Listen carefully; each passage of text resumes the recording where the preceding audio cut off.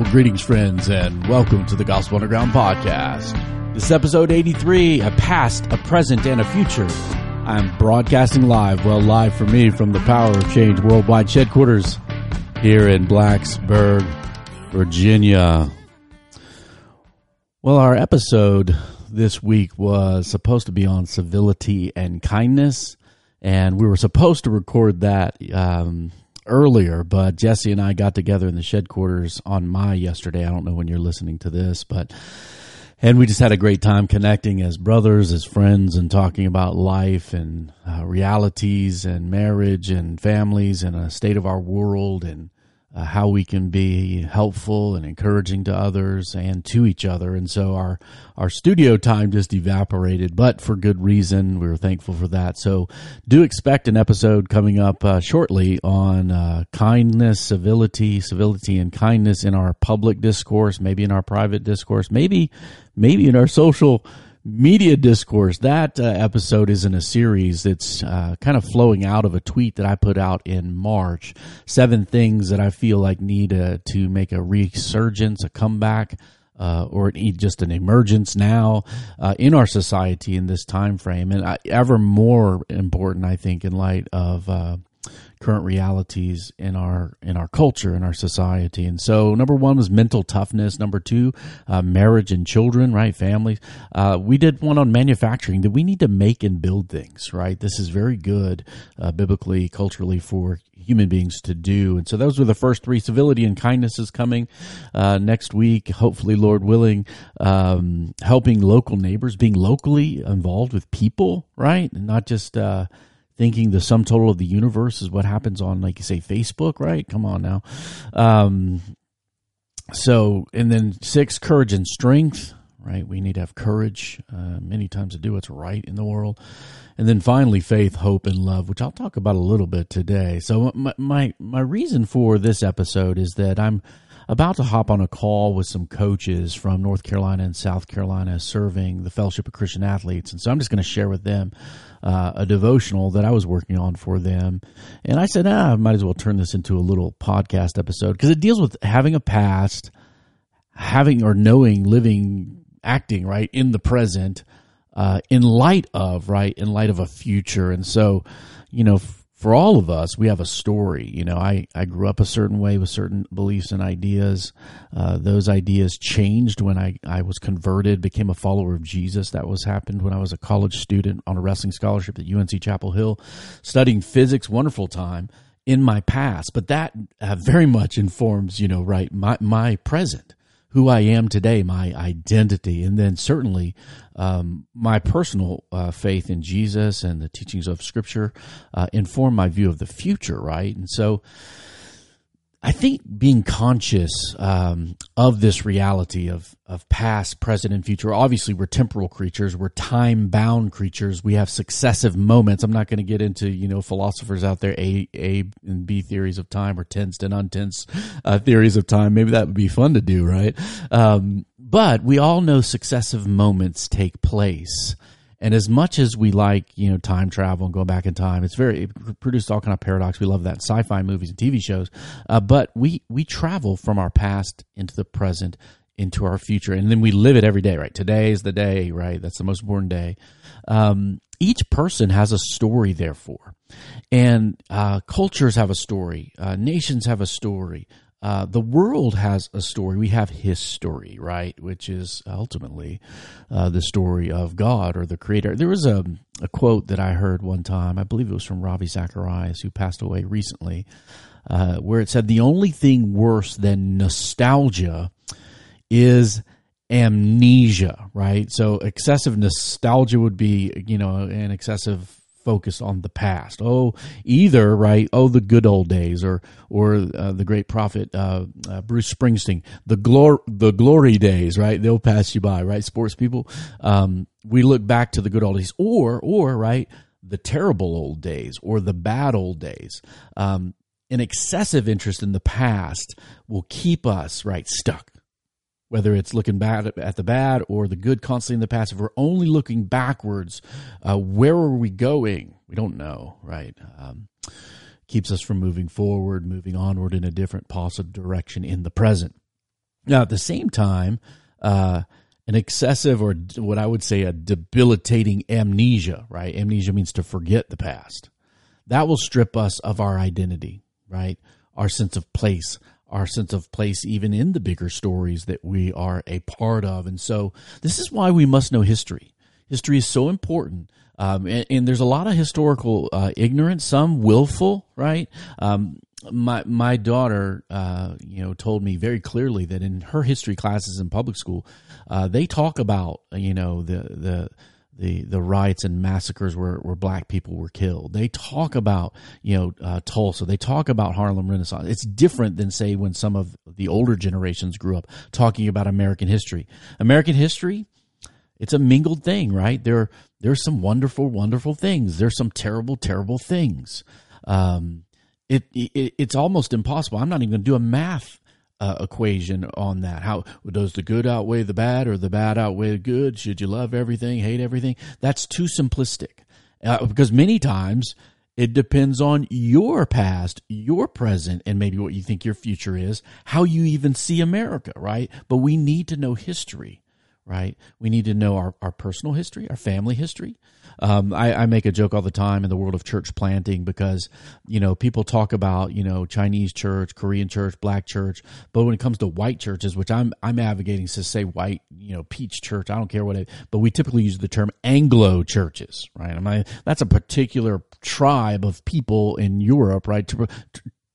A tribe of white people. But man, my family's Irish. My father's grandfather, I believe it was his grandfather. Yeah, my father's grandfather immigrated from Ireland because a lot of Anglos trying to starve some folk out. You know what I'm saying? Literally, the Irish were treated unbelievably, deplorably. I know some of that history, right? And I know some of the goofy Irish American traditions that Irish people think are goofy, right? I've been told by my Irish friend Kevin in New Jersey how stupid certain sweaters that American Irish people wear today that were from a long time ago that Irish people don't wear anymore. But I know a little bit of my family history. It's very important. I know they're from Memphis, in terms of my mom and dad, where they grew up. I know what that city is like in terms of its racial past and present and divisions and racism. It's good to know our family. It's good to know American history. It's good to know church history. It's good to know universal history. It's good to know the storyline of God's story in the Bible. Now, this is interesting because this idea of the importance of past, present, future, back then, in the now, what's coming, is all over the Bible. In fact, there's a call to remember all the time, even in creation, that we are called to work and rest. You work some and you work 6 days, you rest a day. Why? Well, you look back at God's work in creation, that we are called to remember that. The great story in the Old Testament of redemption, where God's people were brought out of slavery, right, by a mighty hand and outstretched arm of God, and celebrated, right, in the Passover feast and tradition.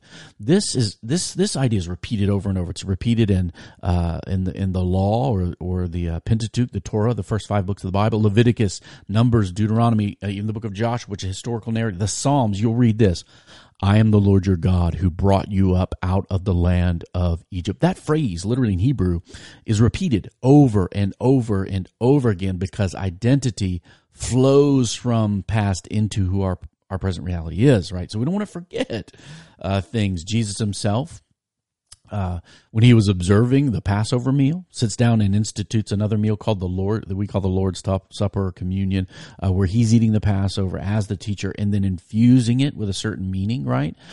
This is in Luke chapter 22.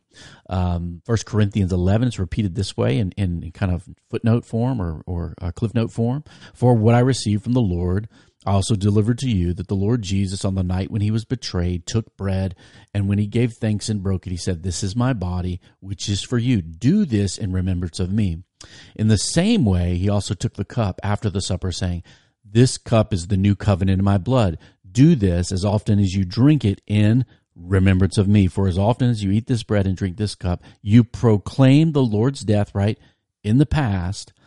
You're doing this when? In the now, and you proclaim that, until he comes in the future. On the other tip, you don't want to be excessively caught by looking back at things that are maybe things we need to move past. We need to not forget in the sense that they're gone, but they can't hold us.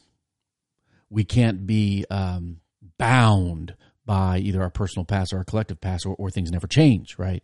The status quo, we don't want to be caught by that. This is Philippians 3, 12 through 14. Not that I've already obtained all this or I'm already been made perfect, but I press on to make it my own because Christ Jesus has made past me his own. Family, I do not consider that I have made it my own, but one thing I do, forgetting what lies behind, right? Straining to what lies ahead, I press on towards the prize of the goal of the upward call in Christ Jesus. So this is all over the Bible. The past matters. We remember certain things, but actually we can't be caught by them. We have to in the now move also towards the future. The gospel, the story of Jesus, right, is the foundation story of the universe of my life. I'm a Christian, right? Christ has died. Christ is risen. Christ will come again. There's a song that a lot of churches would sing that Christ has died, Christ is risen, Christ will come again. Why is this important? Well, he's died. I trust his death for my sins, right? I trust in him, in his work in redeeming me and all things, right? Cosmic realities that he's putting all things back in order over time. This is the work of Jesus. He's died. I trust him, right? I trust him. That informs my now. His resurrection. He's alive. I love God. I follow him. Keep his command. I love God. Love my neighbor. Do what he says. By the power of his Spirit living in me. This is in the now. The present is infused with all this reality from the past and hope, right? Christ will come again. There's a future reality, the kingdom of heaven, where all things will be made right and new. So what do I believe about my future? What do I believe about our future? Together, right? As a people, what do Americans believe is our hope and our destiny? That's a very important question. Is it a return or a keeping of the status quo? For some, maybe that's the game, right? And by the way, that's not the conservative vision of politics. That's maintaining the rights that God gives, not the government. So don't make this a left or right thing. The left isn't saving us. The right's not saving us. But there is an evil saying, hey, we're going to keep things just the way they are. Why? For me and mine, at the expense of you and yours. No. That can't be our vision for the future. Is it a situation where we're like, well, let's blow up the people that were the bad people and then become bad people together? Like, do we want to do that in America? Do we want to continue the patterns of the kind of hate and re-hate patterns? Or do we want to see something completely different formed together? What is our hope? What is the vision of our future, right? The application is this, right? Knowing and owning our past, present, and future. It'll help you as a person. It'll help you in your marriage. It helps us as a people, right? We have to see our sins. We have to see our part in things. And we have to see, hey, how can my participation in what's coming or what is new? And this for, in our current society, if people are Christians from all different ethnes, and this is the vision of God, both in the Old Testament, and some of the light to the nations, the book of Isaiah, both in the New Testament, one new humanity out of the two, the dividing wall of hostility broken down, Ephesians 2, the vision of the future in Revelation chapter 5, chapter 7, these things, right? These things have to inform us. There is a different way to go about things that somebody who has maybe a secular world and life view would pursue them, and not our way, right? Because this kind of reality of past, present, and future is different for folks who follow Jesus. Just is, right? So even 1 Corinthians 13, like you may have seen this on a coffee cup or only heard it at a wedding, but it's an important verse in 1 Corinthians 13, passage about love. Love is patience, love is kind. You guys have probably seen it or heard it. If not, go read it, right? If you're new to the Bible, you never read the Bible, go read 1 Corinthians 13. Well, the little section ends with this. So now faith, hope, and love remain or abide. They stay strong. These three. But the greatest of these is love. Think about this. We have faith in Jesus. There is a past and present reality to faith. We love. Where do we love? We only love in the now. Right? You can love God and love people when? Today. It's opportunity today. hopefully tomorrow, right? And then hope. What is hope? Well, hope is the powerful magnet that pulls us forward to the future. All of these things together create compelling vision. So no matter what you do, if you're a business leader, a political leader, a coach, an educator, a nonprofit leader, a church leader, whatever it might be, if you're not connecting all three with people, past, in their present, and casting a vision for a different future, if you're not doing that effectively, you're not going to lead. And I tell you what, in the civil rights movement, there's a reason why people from multiple races and backgrounds will now look. If you look at the website AmericanRhetoric.com, top 100 speeches, why Martin Luther King Jr., August 28th, 1963 at the Lincoln Memorial, why this speech is so powerful, and why did this actually, this not just rhetoric, right? Saying things, doing things, action together for the future changes things. This speech connects our past, right? Our racist past in our racist present in 1963. He was speaking to it clearly, with a different future, where change never happens overnight. It's a struggle. But this speech, I'm going to play some of it for you. This is in the public domain.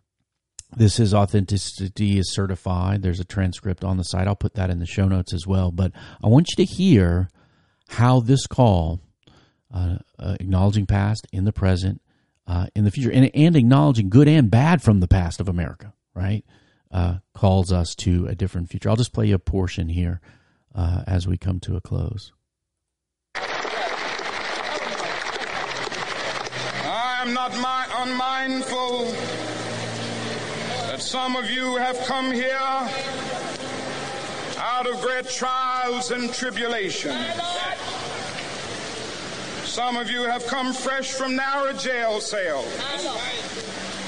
Some of you have come from areas where your quest for freedom left you battered by the storms of persecution and staggered by the winds of police brutality. You have been the veterans of creative suffering. Continue to work with the faith that unearned suffering is redemptive. Go back to Mississippi. Go back to Alabama. Go back to South Carolina. Go back to Georgia. Go back to Louisiana. Go back to the slums and ghettos of our northern cities. Knowing that somehow this situation can and will be changed. Let us not wallow in the valley of despair. I say to you today, my friend,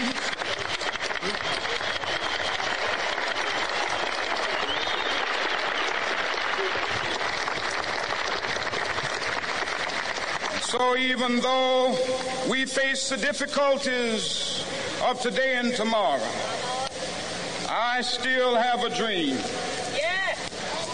It is a dream deeply rooted in the American dream. I have a dream that one day this nation will rise up and live out the true meaning of its creed. We hold these truths to be self-evident, that all men are created equal.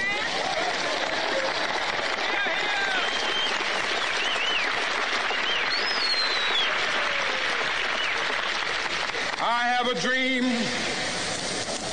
that one day on the red hills of Georgia, the sons of former slaves and the sons of former slave owners will be able to sit down together at the table of brotherhood.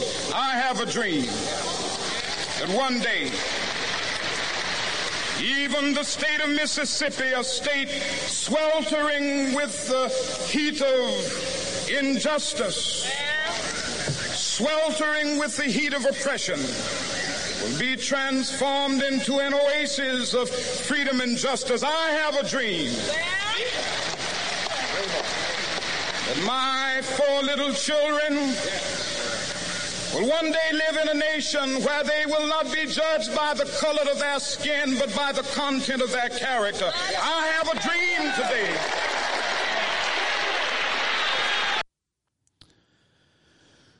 A dream today, in the present, looking to a future. Dr. King connects the past of lots of people from lots of places in America, the evil past, but also a creed from the past, all men created equal. He's saying that in the present, and he's calling for not giving into despair, but something else in the present. Hope. Hope paints a vision of a different future. Hope is calling us forward into a reality where we can pray, as Jesus taught us to pray, your will be done on earth as it is in heaven.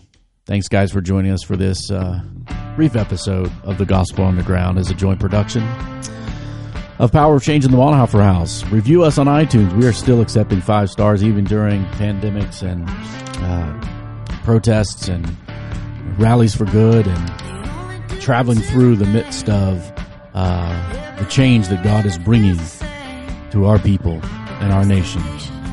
Send your feedback, comments, questions, things you might want us to take up on the Underground to info@gospelunderground.org. We're a dialogue taking place in the borderlands between the church and culture. We hope to see you out there, guys. Peace.